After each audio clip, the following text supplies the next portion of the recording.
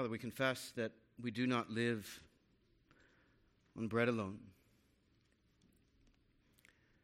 but on every word that proceeds from your mouth.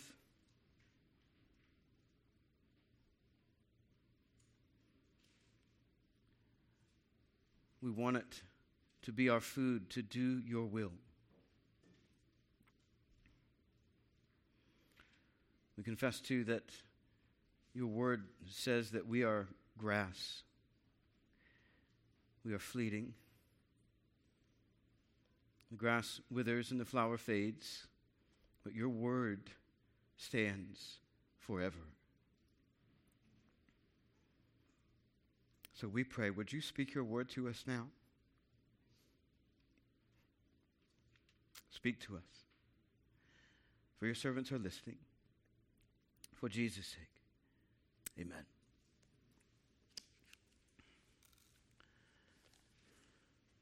Our 21st century moment obsesses over identity.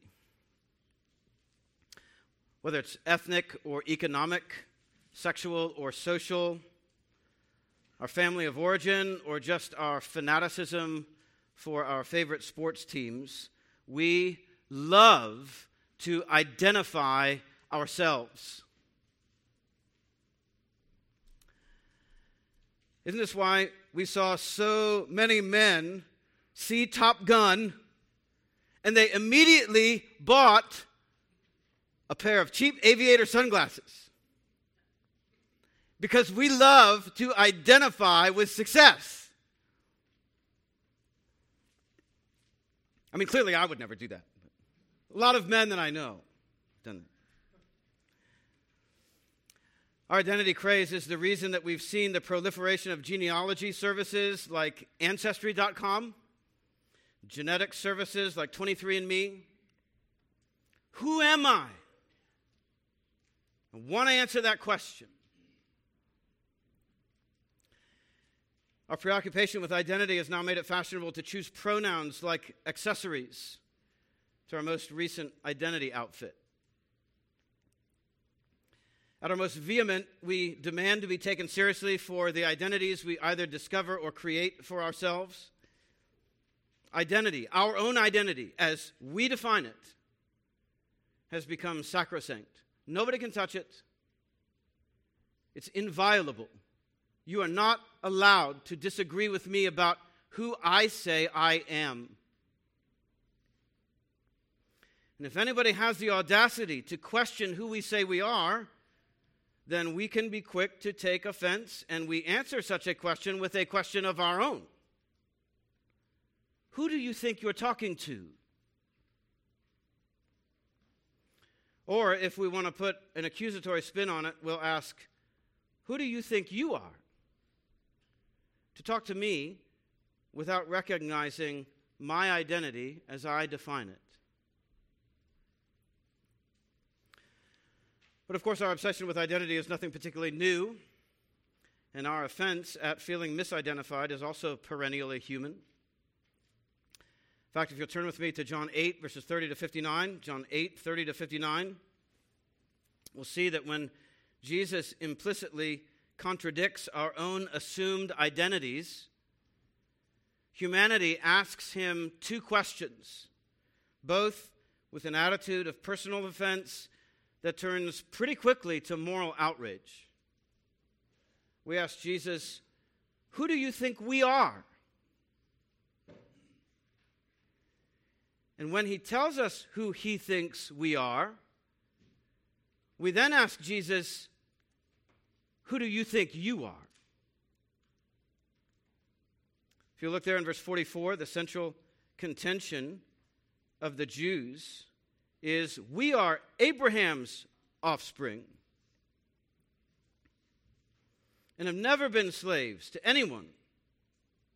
And so their central question is, how is it that you say you will become free?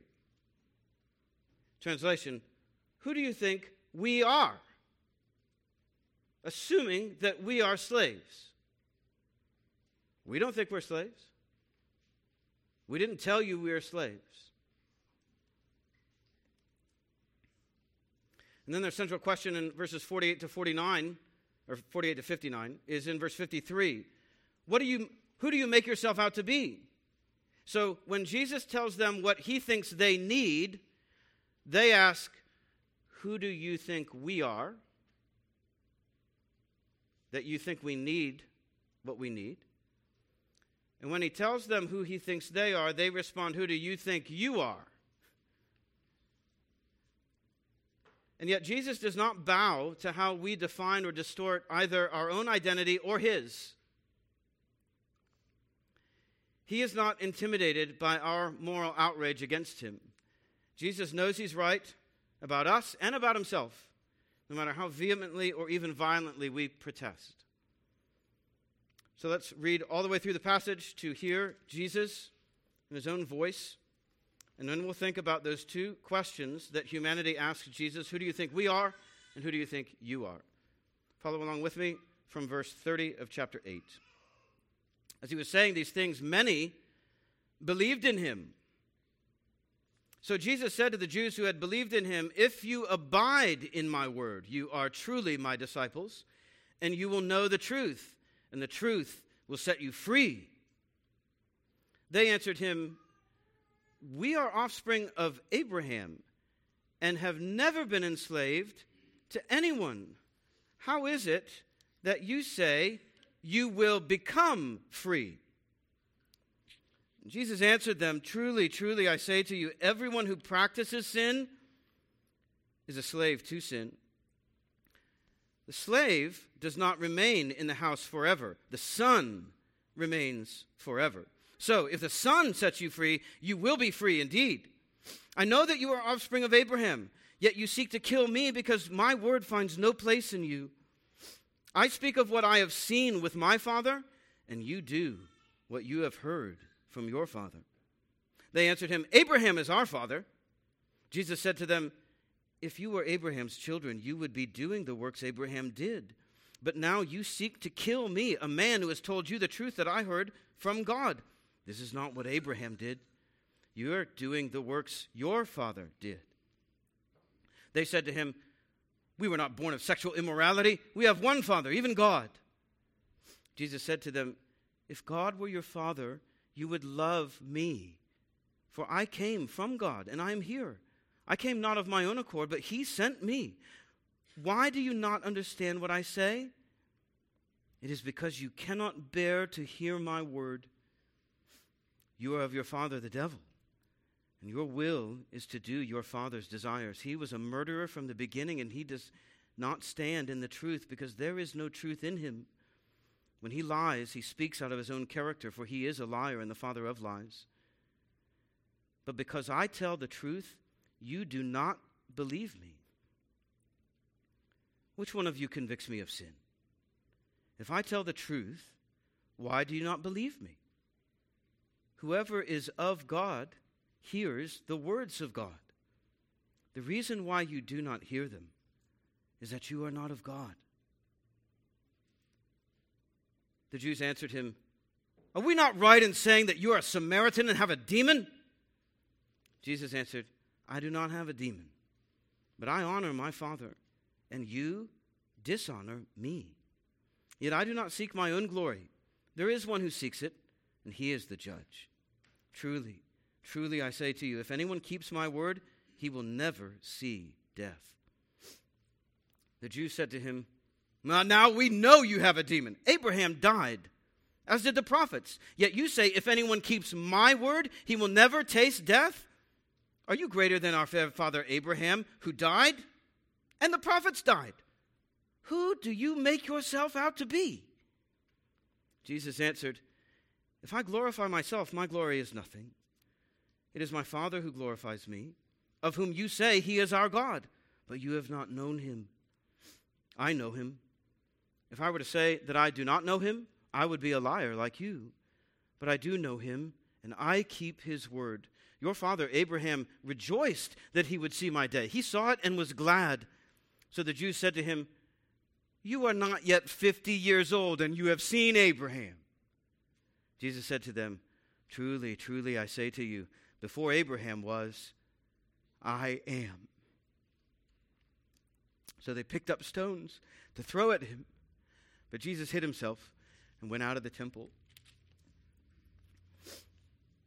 Who do you think we are?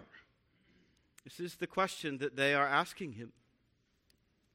In verses 30 to 47, Jesus is talking to Jews who at some level believe in him. Some level. He tells them if they stick with him and his teaching, they'll really be his disciples, and the truth will set them free. But that rubs them the wrong way because he's implying they're slaves. They're not free. Not yet.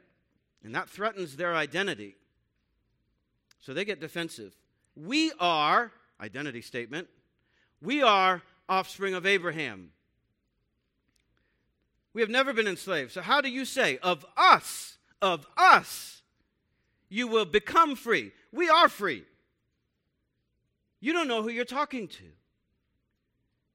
Who do you think we are? You don't seem to understand our identity. Exegete your audience, Jesus. We're not just anybody. We've always had God's truth. We are heirs to God's promises. To Abraham, we have always been free, and we will never not be free. So apparently, they will believe in Jesus, but only until he challenges their understanding of themselves. If he does that, all bets are off. Now they're angry, resentful, defensive, and they're back to wanting to kill him for challenging their identity. They see themselves through rose-colored glasses. But Jesus doesn't wear glasses. So Jesus explains in verses 34 to 36 that anyone who sins is a slave of sin. And sinner slaves get kicked out of the house. But Jesus is God's Son, and as such, he has authority and willingness to free slaves and earn them a place in the Father's house. Jesus grants that they are Abraham's physical offspring, but Jesus' words about them throw them into defensive resentment and eventually homicidal rage, which shows zero family likeness to Abraham. And in the background, you can almost hear echoes of Israel, of Isaac and Ishmael. Who's the slave and who's the son?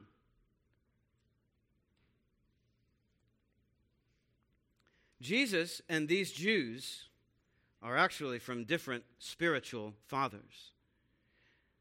Oh, they're Abraham's genetic offspring, but they have none of his spiritual DNA. They've created a false spiritual identity for themselves based on their heritage, and Jesus calls them out on it based on their actions. You are not who you are presenting yourself to be. You got a fake ID. I don't believe you are who your fake ID says you are. Someone else, someone more sinister, is their spiritual father. Again, they insist that they know who they are. Abraham is our father, but Jesus doesn't buy it, and he's not going to let them sell it, even to themselves. They claim Abraham's heritage, yet when Jesus tells them the truth about their sin, they want to kill him for it, and he knows it. Well, that's not very Abrahamic of them, is it? So who's their real daddy? Who does Jesus think they are? Well, if they want to kill him precisely because he's telling them the truth, that's not a good sign.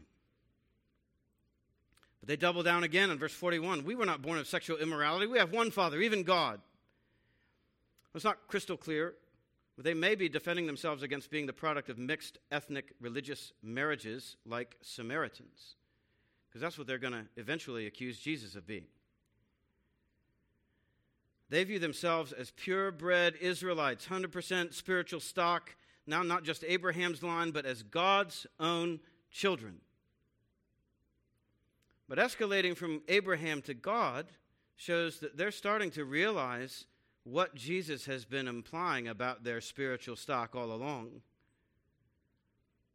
And Jesus makes it explicit in verses 42 to 44. If God were your father, you would love me, because I'm his son, and I came in obedience to my Father's command. So you don't understand me, Jesus says. You don't understand me precisely because you cannot stand to hear my word. And you can't stand what I'm saying because you are not who you think you are. You are sons of the devil. It's no wonder you hate truth and want to murder me for speaking it. The devil was a liar and a murderer from the start, and you resemble him because you are from him. You would rather believe his lies than my truth because that's what comes naturally to you. Like father, like son. Jesus says that. So to sum up, Jesus offers to free them from their slavery to their sins. They ask, who do you think we are that you can talk to us like that? Jesus' answer is that I think you are sin's slaves and Satan's sons. And he weaves together three arguments proving they are Satan's sons. For starters, their actions exhibit their identity. They're trying to kill Jesus for telling the truth, similar to Satan's homicidal hatred for truth. Just like Satan lied in order to kill Adam, so now they cannot stand Jesus' truth and want to kill him as the second Adam. He says, I speak what I have seen from my Father, God, and you do what you heard from your father, Satan. But that's not all. Their affections, second argument, also exhibit their identity. Their affections also exhibit their identity. They don't love Jesus. Therefore, they cannot be from God because Jesus is from God. And finally, their identity is precisely what inhibits their ability to understand Jesus and agree with him. It's your identity that inhibits your ability. You can't because of what you are. Their identity is not the solution or the excuse, it's the problem. The reason they don't understand or agree with Jesus is they love lies, which proves that they are just like their father, the devil. There is nothing in them that resonates with Jesus' teaching. They literally don't have it in them to love Jesus or his word. In fact, everything that is in them militates against what Jesus is saying. Jesus' word finds no place in them because what's in them is not of God. They don't speak the family language because they're not part of the family like they think they are.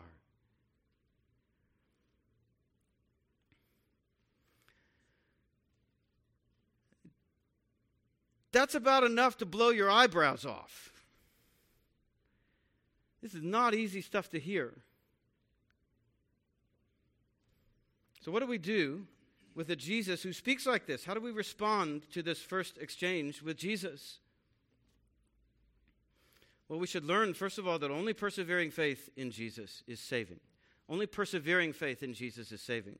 Jesus says point blank, if you remain in my word, if you stay put, then you will know the truth that sets you free. You see, that's the opposite of what we like to think today, right? That's the opposite of the modern scientific mind. You do not know the truth, and then on that basis remain in my word. It's the other way around. You remain in my word, and that is the only way you come to know the truth in the first place. Truth is not something knowable apart from remaining in Jesus' word.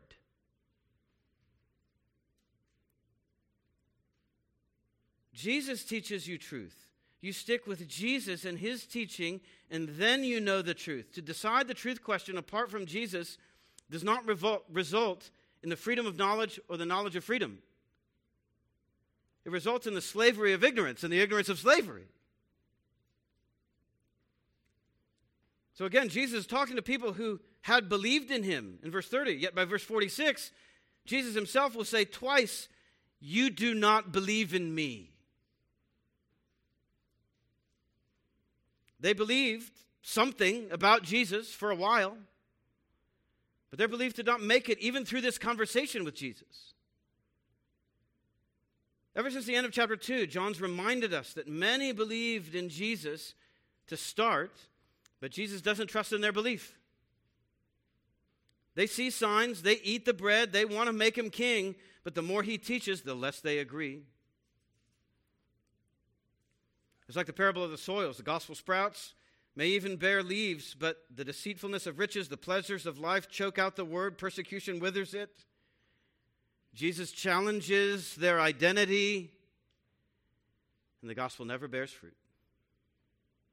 1 John 2:19, they went out from us, but they were not of us. For if they had been of us, they would have continued with us. But they went out that it might become plain that they are not of us. That was happening already in Jesus' ministry. Not everyone who initially believes in Jesus perseveres in Jesus. Jesus told us that. So don't be surprised or disillusioned when people abandon him. But believer, you make sure you persevere yourself. You make your calling and election sure. And you help others here in this church do the same. One corollary to the need for persevering faith is that baptism is not for pretended disciples, it's for persevering disciples, proven disciples. This doesn't mean that we withhold baptism for decades, but the reality of temporal faith means that churches are wise to wait to baptize professing new converts until they've shown at least initial signs of clear, solid, sacrificial repentance. Baptism is the church's official recognition of a Christian's conversion. It says that we think you are a person who has been baptized spiritually into Jesus' death and resurrection. And it's our congregation's affirmation that we think someone is saved. So while we want to see lots and lots of baptisms, we also want to be careful we're baptizing proven disciples, not just pretend disciples. And of course, we know that we cannot do that infallibly, but we should do it responsibly. Another implication of this first exchange with Jesus is that we are not as free as we think we are. Jesus does not even think that Jews who love God's law are free in their spirits. The truth will set you free. Therefore, I am not free by my nature, or by my nationality, or by my rationality. Jesus thinks you and I are not free by nature. We sin enslaves, and we are voluntary, happy slaves to our sin by nature.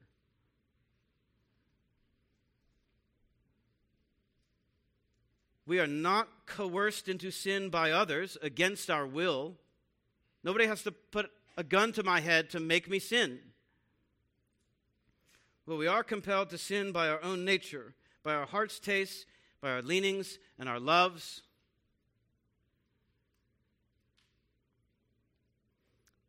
Again, nobody has to point a gun to our head to get us to sin. We don't sin because we're forced into it. We sin because we don't want to miss out on the fun of it. We don't go into sin kicking and screaming. We go in dancing and singing. We're looking forward to it. Society then does not have to coerce me to sin against my will. My sin nature compels me to sin according to my will. And it comes so naturally to us that we don't even see anything wrong with it. We actually defend our right to sin. After all, how could something that feels so natural be so wrong? Isn't that our argument? So even if we are free from coercion, no gun to my head, we are not free from compulsion. I can't wait to be alone so I can.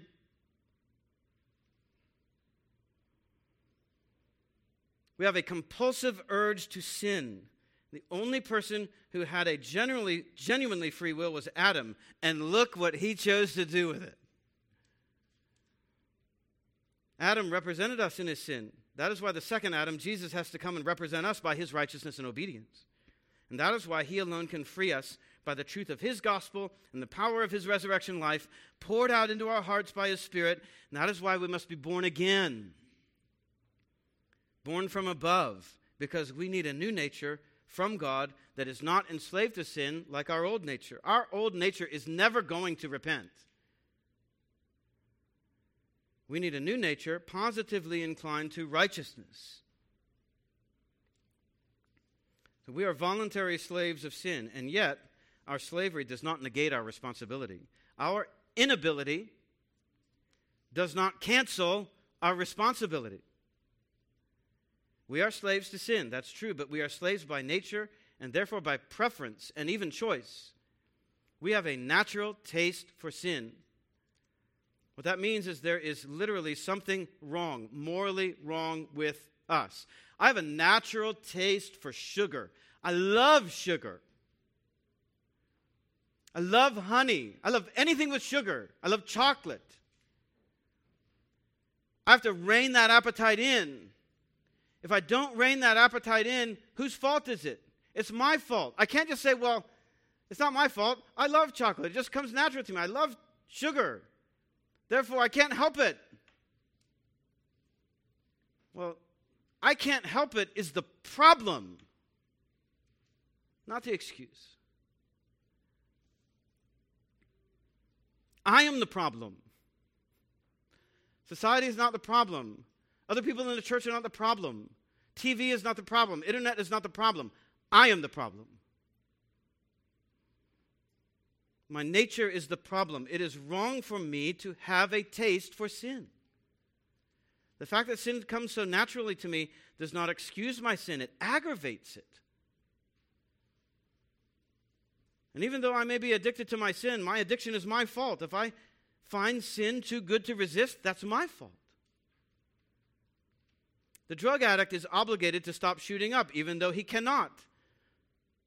So a wrong thing doesn't become right simply because I cannot resist it.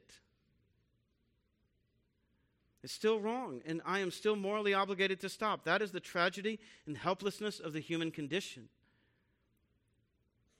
We are all helplessly and even happily addicted to our own sins by nature, and yet our inability to stop does not cancel our responsibility to stop. We still have a moral obligation to stop sinning and to start obeying, and we are unable to discharge that responsibility unless the Son of God, Christ Jesus, makes us free. And yet that is good news. There is a real way to freedom for sinners who are enslaved to their sins.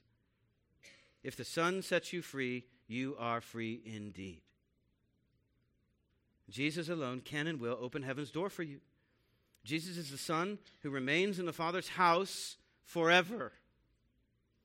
He has the key. He can let you in. The slave does not have that privilege. But if the Son makes the slave free, then the former slave to sin can become a son to God and so stay in the Father's house as an adopted heir. The reason that can happen is that Jesus perfectly kept God's word for all those who will ever trust in him. And when we trust in him, God credits us with Jesus' obedience and righteousness and treats us as he treats Jesus, like a son and heir, not like a slave. What this means is that salvation in Jesus is not just from the penalty of the sin, but from the power of my sin over me. Jesus saves us not just from the sentence of sin in hell, but also from our slavery to its power over us now. He can break that appetite. And Jesus was being honest when he said that God the Father himself sent Jesus for just that purpose. That is Jesus' word that you must stick with, abide in order to know truth and be freed by it. Take him at his word. Don't hate him for telling you the truth about yourself. Love him for that. We should also recognize from this first exchange between Jesus and these Jews that Jesus does not consent to how we use group identities to justify ourselves and scapegoat others. Jesus does not consent to how we use membership in group identities to justify ourselves and scapegoat others. Jesus implies the Jews are enslaved to sin. The Jews defend themselves by taking refuge in their identity group. We are sons of Abraham, corporate, plural, ethnic, with ethical overtones. And therefore, we cannot be slaves to sin as you say we are. Jesus does not buy that lie. And he does not let you sell it to yourself or others either. He says point blank, I know you are Abraham's physical descendants. The problem is you're not acting like it. Group identity does not exonerate. Not even for these Jews who are having a face-to-face conversation with Jesus himself. No one is innocent based on membership in a human identity group. Whether that group is perceived to be privileged or oppressed or some combination of both. And no identity group is exempt from needing the freedom and forgiveness found only in Jesus. If the Jews themselves were not exempt, then neither is any other group. Whether ethnic or economic, social or sexual, membership in an identity group is no defense when it is your soul that makes you guilty. Josh Mitchell at Georgetown University has recently noticed that identity politics presents us with an anti-gospel. That's what he says. Whereas Protestants identify Christ as the only truly innocent one, in identity politics, groups of mere mortals purport to be innocent. Instead of all Adam's heirs being stained, only white heterosexual men are. In the world of identity politics, there is no forgiveness of transgression because political power accretes from debts that cannot be discharged. To forgive is therefore to lose hold on political power. And in the most potent form of this new religion, we should not and need not wait for Jesus to return and redeem the world. We should instead treat nature as the cosmic victim of an oppressor class, humanity. And it's up to us to save it from the clutches of Western colonialism and big oil, which will usher in the green millennium, purged of all pollution and run on clean energy so that we can all feel pure. So that is more than Christian creation care. It's humanity trying to redeem itself and save the world. But in the biblical gospel, only Jesus is innocent, because he alone is the God-man born of a virgin. Every single person from every people group in humanity is guilty, tainted by original sin in Adam. No one from any identity group is exempt from needing Jesus' innocent blood to atone for their sins and his righteousness to cover their guilt. And Jesus came precisely so that he could obey where we all disobeyed.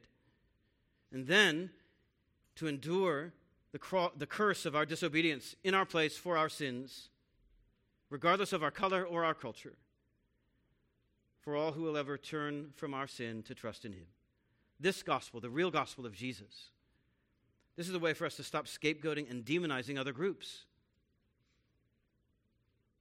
Because God scapegoated Jesus for everyone from every group who will trust in him. And Jesus is creating a new humanity from every tribe, tongue, people, and nation to honor him as we honor the Father. He's not alienating groups, he's bringing them together in himself. And at the right time, Jesus will come from heaven to culminate history and make all things new in a way that is beyond our comprehension, much less our competence to accomplish. Our innocence, then, is only restored by identifying ourselves with Jesus as God's designated innocent scapegoat. And because God scapegoated Jesus, we do not have to scapegoat or demonize other groups. But the Jews talking with Jesus are not ready to admit any of this. In fact, they show their anger at Jesus by asking a second question, not who do you think we are, but who do you think you are? They move to accuse. And they reverse the charges. Who do you think you are? Verses 48 to 59. In verse 48, the Jews are just as fed up with Jesus as modern man is today. What did he just say about them?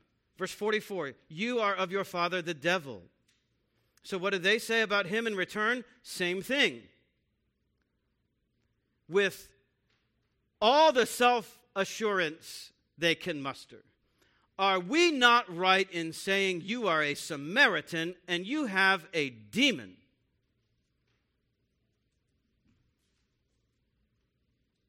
Very self-confident and very wrong. It's a theme we're beginning to see in John. People are incredibly confident that they are right about Jesus, and they could not be further from the truth. It's a caution to us. You're the satanic one, not us.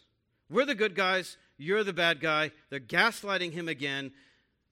But look, if you compare the way they're talking about Jesus to the way even the demons talk about Jesus, even the demons don't talk about Jesus like this. In the Gospels, you remember, demons see Jesus in the Gospels and they say things like, we know who you are, the Holy One of God. Or, we beg you, don't torment us, just send us into these pigs. They recognize who he is and what he can do and how they should relate to him. The whole form of their question, though, here is cocksure that they know better. They know Jesus better than Jesus knows himself. We know who you are better than you do. The form of the question assumes they don't even need to ask it. Are we not right? Are we not right?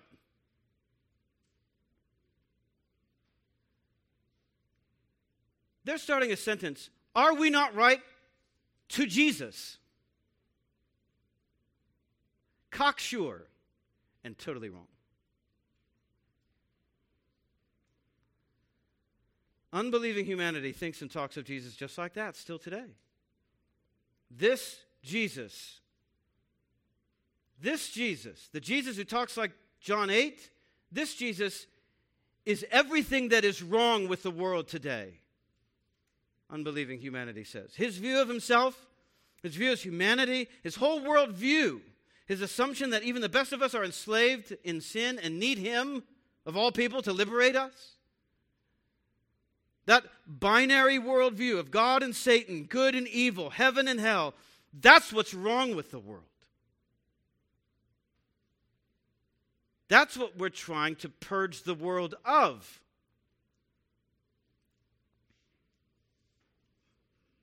That worldview is not the solution. It's the problem, according to the modern mindset. We're more righteous than this Jesus, the world says. We are more tolerant, more inclusive, more accepting, far more understanding than he is. And people talk about him like that precisely because he talks about us like this. Humanity demonizes Jesus for telling us the truth about ourselves. But Jesus is not going to acquiesce to how we think about ourselves just because we criticize him for it. He doesn't buy it. He knows who he is, even if we don't know who he is. And he's not going to let us tell him who he is. You can't relate to Jesus like that. Not and expect him to save you. And yet look at how patient Jesus is with such people in verse 49. I do not have a demon, but I honor my Father and you dishonor me. I don't seek my own glory. There is one who seeks it. He is the judge. Truly, truly, I say to you, if anyone keeps my word, he will never see death. So first, he's not at all convinced that we're right about him. He's confident that we're wrong to say he has a demon. He's confident that he honors his Father. And so by dishonoring Jesus, they dishonor the God who sent them. That's his implication. But they call that God their Father. They're contradicting themselves. In verse 50, he entrusts himself, his ministry, reputation, wholly to God. Jesus doesn't even seek his own glory. He trusts his Father to glorify him. He trusts his Father to judge between their opinion of him and his own knowledge of himself. He is deferring all of his glory, all of his vindication to God. And then in what has to be one of the most surprising turns, in one of the most surprising chapters of all the Bible, Jesus offers these critical, angry, self-righteous people mercy.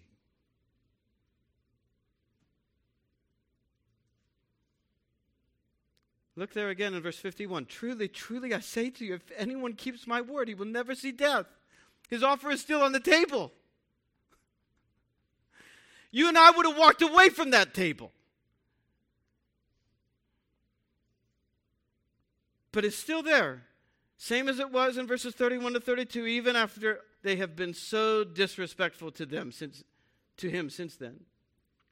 It's almost an unbelievable patience, grace, mercy, compassion. Reminds you of 1 Peter 2. He did not revile, nor was there any deceit found in his mouth, but he kept on entrusting himself to him who judges justly. Don't you want to be that kind of evangelist with people? Don't you want to be more patient with unbelievers like that? Yet what do they do with his offer of mercy? This is tragic. They double down and they use it against him in verse 52. Oh, now we know you have a demon. Abraham died, as did the prophets, and yet you say, if anyone keeps my word, he will never taste death. Are you greater than our father Abraham, who died? And the prophets all died. Who in the world do you make yourself out to be? See, they think they're fact-checking Jesus. Now we know. I mean, they're even more confident than they started out.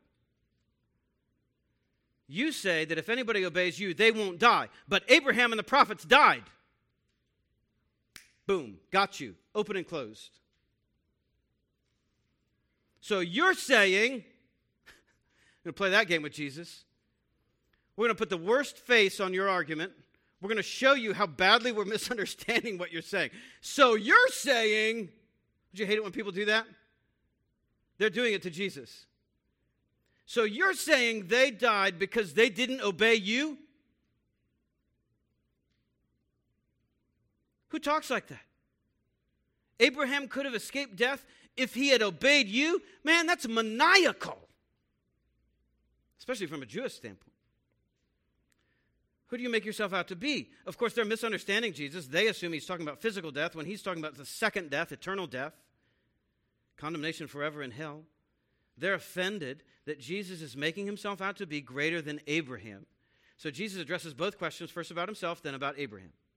He says, okay, all right, let me explain. Jesus answered, if I glorify myself, my glory is nothing. If it is my Father who glorifies me, of whom you say he is our God. But you have not known him. I know him. If I were to say that I do not know him, I'd be a liar like you, but I do know him, and I keep his word. Jesus does not have identity issues like us. He knows exactly who he is. He is who his Father in heaven glorifies him to be in his miracles, in his teaching, in his life, death, resurrection. We are the ones with the identity problem because in our own sin nature, we claim God as our Father, and yet we deny God's paternity of Jesus. In fact, we have an honesty problem. To deny Jesus as God's Son and yet to call God our God or our Father, that is to lie both about Jesus and about ourselves. In this passage, it is literally Jesus' word versus ours. Who knows God? Jesus or humanity? Jesus keeps God's word flawlessly. And look at Jesus' argument. The Father who glorifies Jesus is the same God they say is theirs. But if they had known the God who glorified Jesus, they too would glorify Jesus because God sent him. So for Jesus to submit to their opinion of him, that would be ungodly. So if you fail to understand that the Father glorifies Jesus, you prove that you don't know God the Father. If you knew the Father, you would recognize his image in his Son. If he is your God, why don't you recognize his authorized image in Jesus? You don't know him, Jesus says. So for Jesus to acquiesce, for Jesus to give in to your misunderstanding of him would make him a liar. Jesus said that. You can't redefine Jesus without making him a liar. So, friend, if you are tempted to change Jesus, to modernize him in order to popularize him, you are not helping Jesus. You are saying that Jesus lied about himself. Jesus is telling you that.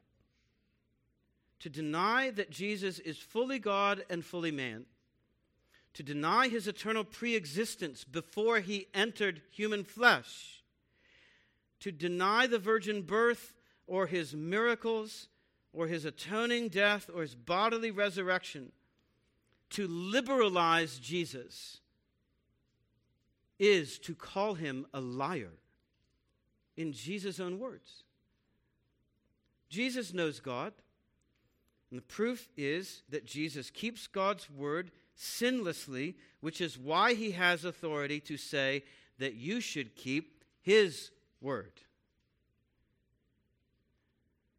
In fact, Jesus has kept God's word on behalf of, in place of, for the benefit of all those who will ever keep Jesus' word of trusting in him alone to be reconciled to God for the forgiveness of our sins. And if you trust him, you will live forever with him, even after you die physically, because God will credit to you all the merit of Jesus that he earned for keeping God's word. So, friend, look again here. Jesus does not bow to how people distort his identity. He's not infinitely plastic or elastic. The Jews didn't change Jesus' mind about who he is. Just because you accuse Jesus of making himself out to be something he's not doesn't make that so. You're not going to convince Jesus that he is not who he says he is. Jesus still knows God, still knows himself better than you and I know either God the Father or God the Son. And if you do not know God through Jesus, then Jesus says God is not your Father. At least not yet. Jesus is not going to lie to you about this, even if you've lied to yourself about it. The real Jesus insists that we take him at his word, on his terms, or not at all, precisely because he knows God better than we do. See, this Jesus, he's not the problem. We're the problem. Verse 56, then, Jesus circles back from addressing their question about him to addressing their defensiveness for Abraham. He says in verse 56, your father Abraham, you want to mention Abraham? You want to talk about Abraham? Okay, we'll talk about Abraham. Your father Abraham, he actually rejoiced to see my day. And he saw it and was glad. So they've just been defensive for Abraham. They felt like they had to stick up for Abraham's greatness over against Jesus' claims. But Jesus says Abraham is actually on his side. Jesus is not playing into their hands. They're playing into his hands by mentioning Abraham. Abraham rejoiced to see Jesus' day. What day was that? It was probably the day of Jesus' death and resurrection, which Abraham would have seen and greeted from afar. And when would Abraham have seen that? Probably in both the birth of Isaac, the promised seed of the gospel, and then in receiving Isaac back as if from the dead when God spared him from being sacrificed in Genesis 22. In those types, in those patterns, those events, Isaac's promised and miraculous birth and Isaac's return as if from the dead, Abraham saw the day of Jesus' resurrection as the ultimate son of Abraham, and he was glad. Abraham foresaw Jesus' day in a type, in a pattern, just like Isaiah foresaw Jesus' glory in a vision in John 12. This is one of those instances of Hebrews 11:13. These all died in faith, not having received the things promised, but having seen them and greeted them from afar. That's how Abraham saw Jesus' day.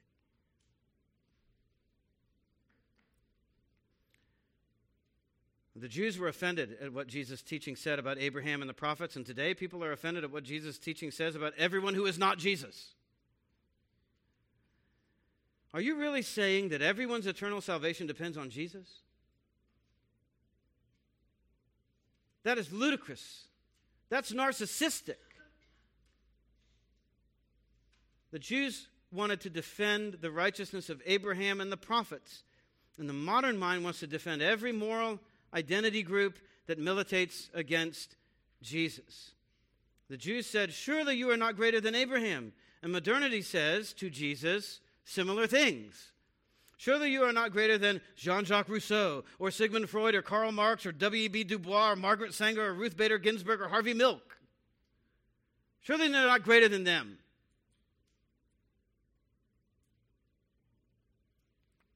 Or, on the other side of the aisle, surely you are not greater than Edmund Burke or Frederick Douglass or Friedrich Hayek or Thomas Sowell. God bless his soul, Thomas Sowell. Sandra Day O'Connor, Harriet Tubman. Surely we say Jesus is not claiming that such leading lights, such patron saints of our worldviews need to align themselves with Jesus for salvation. Yes, Jesus is saying that. He is. If he's saying about Abraham, then he's saying about your historic heroes too. So the Jews said to him, you are not yet 50 years old, and have you seen Abraham? What's wrong with that question?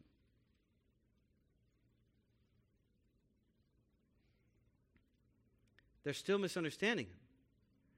Jesus didn't say, I saw Abraham. As if it were a privilege for Jesus somehow to meet a celebrity patriarch from the past. You've seen Abraham?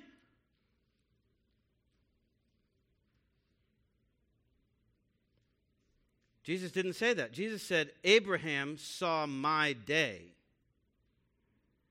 The privilege was all Abraham's. Even though what Abraham saw from afar was only Jesus' day, the time of redemption and resurrection, not Jesus' face. Jesus isn't the one who has privilege to see their father Abraham. Abraham is the one who is privileged just to see the day of Jesus' resurrection power. But Jesus can even use their misunderstanding to teach them. They pick 50 years old as a round number. Maybe a dig that Jesus is too young to know anything as well as they do. But Jesus says, this is a really loose paraphrase, I'm a lot older than I look. Before Abraham ever came to be, I am. In other words, before Jesus ever took on human form or name, even before Abraham was ever born, Jesus existed as the pre-incarnate second person of the Trinity. Jesus is the Ancient of Days in the flesh. He existed prior to Abraham as the eternal Son of God, superior to Abraham, which is just what the Jews were unwilling to admit. You are not greater than our father Abraham. And Jesus here says, yes, in fact, I am. I am. In the fullest meaning of the phrase. Whether he's using God's statement to Moses in Exodus 3 or God's multiple witnesses to his own identity in Isaiah, this is Jesus applying God's identifying words to himself. Jesus is not just quoting Scripture here. He's identifying himself with the God of Scripture. He's owning God's name for himself. And that is exactly why in verse 59 they picked up stones to throw at him. Stoning was the Old Testament penalty for blasphemy, for talking like you're God or a God. Here it's also an impulse to mob justice. Due process seemed moot with Jesus incriminating himself like this in front of so many people in the temple. And this is still how people are tempted to treat Jesus. People still throw stones at Jesus to silence him for being who he says he is. For the modern mind, Jesus simply cannot be who he says he is. Because that would mean that we are not who we think we are. But that does not change what Jesus said about himself and what his identity means for ours. It does not make Jesus a bad person to tell me that I am a bad person. Jesus does not believe any of our criticisms of him. He is not infinitely elastic, able to be stretched or rolled into whatever shape is least offensive to you or me or to the people we're talking with. We have to take him at his word, in the Bible. This is the truth about him, inconvenient and even maddening as it may feel to us. And yet, his offer of forgiveness still stands. Of course, what you think of that offer of forgiveness depends on who you think you are. And so we are back to where we started with the question of identity. Do you think you are a sinner enslaved to your own sin? Well, then Jesus is the perfect Savior for you. He's who you need. He can free you. He's the Son who frees the slaves. But if you have a different understanding of your own identity, then you will be just as offended at Jesus' offer of salvation as these Jews, no matter how kindly he puts it to you. Because you don't think you're the kind of person who needs saving. Don't let that be you. Well, they didn't end up stoning Jesus that day, though they did eventually crucify him. But in the very act of condemning him to the cross, he would die the death of a slave that could then free them from their slavery and condemnation that they did not yet realize they endured. Jesus suffered the death that would enable them to not see death, if they'd only see him for who he is. For now, they are too busy asking Jesus, who do you think we are? And who do you think you are? And yet his offer still stands. If you abide in my word, you are truly my disciples, and you will know the truth, and the truth will set you free. Let's pray together.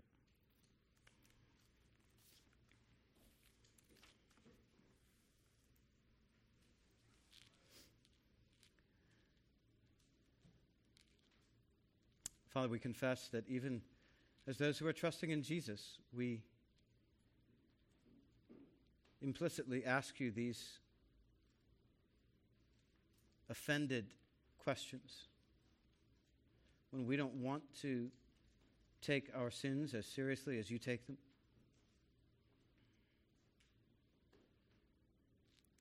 Lord, forgive us for taking such quick offense at a love that is willing to confront us.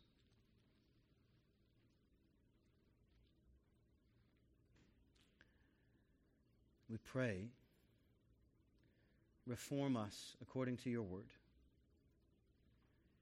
May we persevere, each of us, in following Jesus, in following your truth.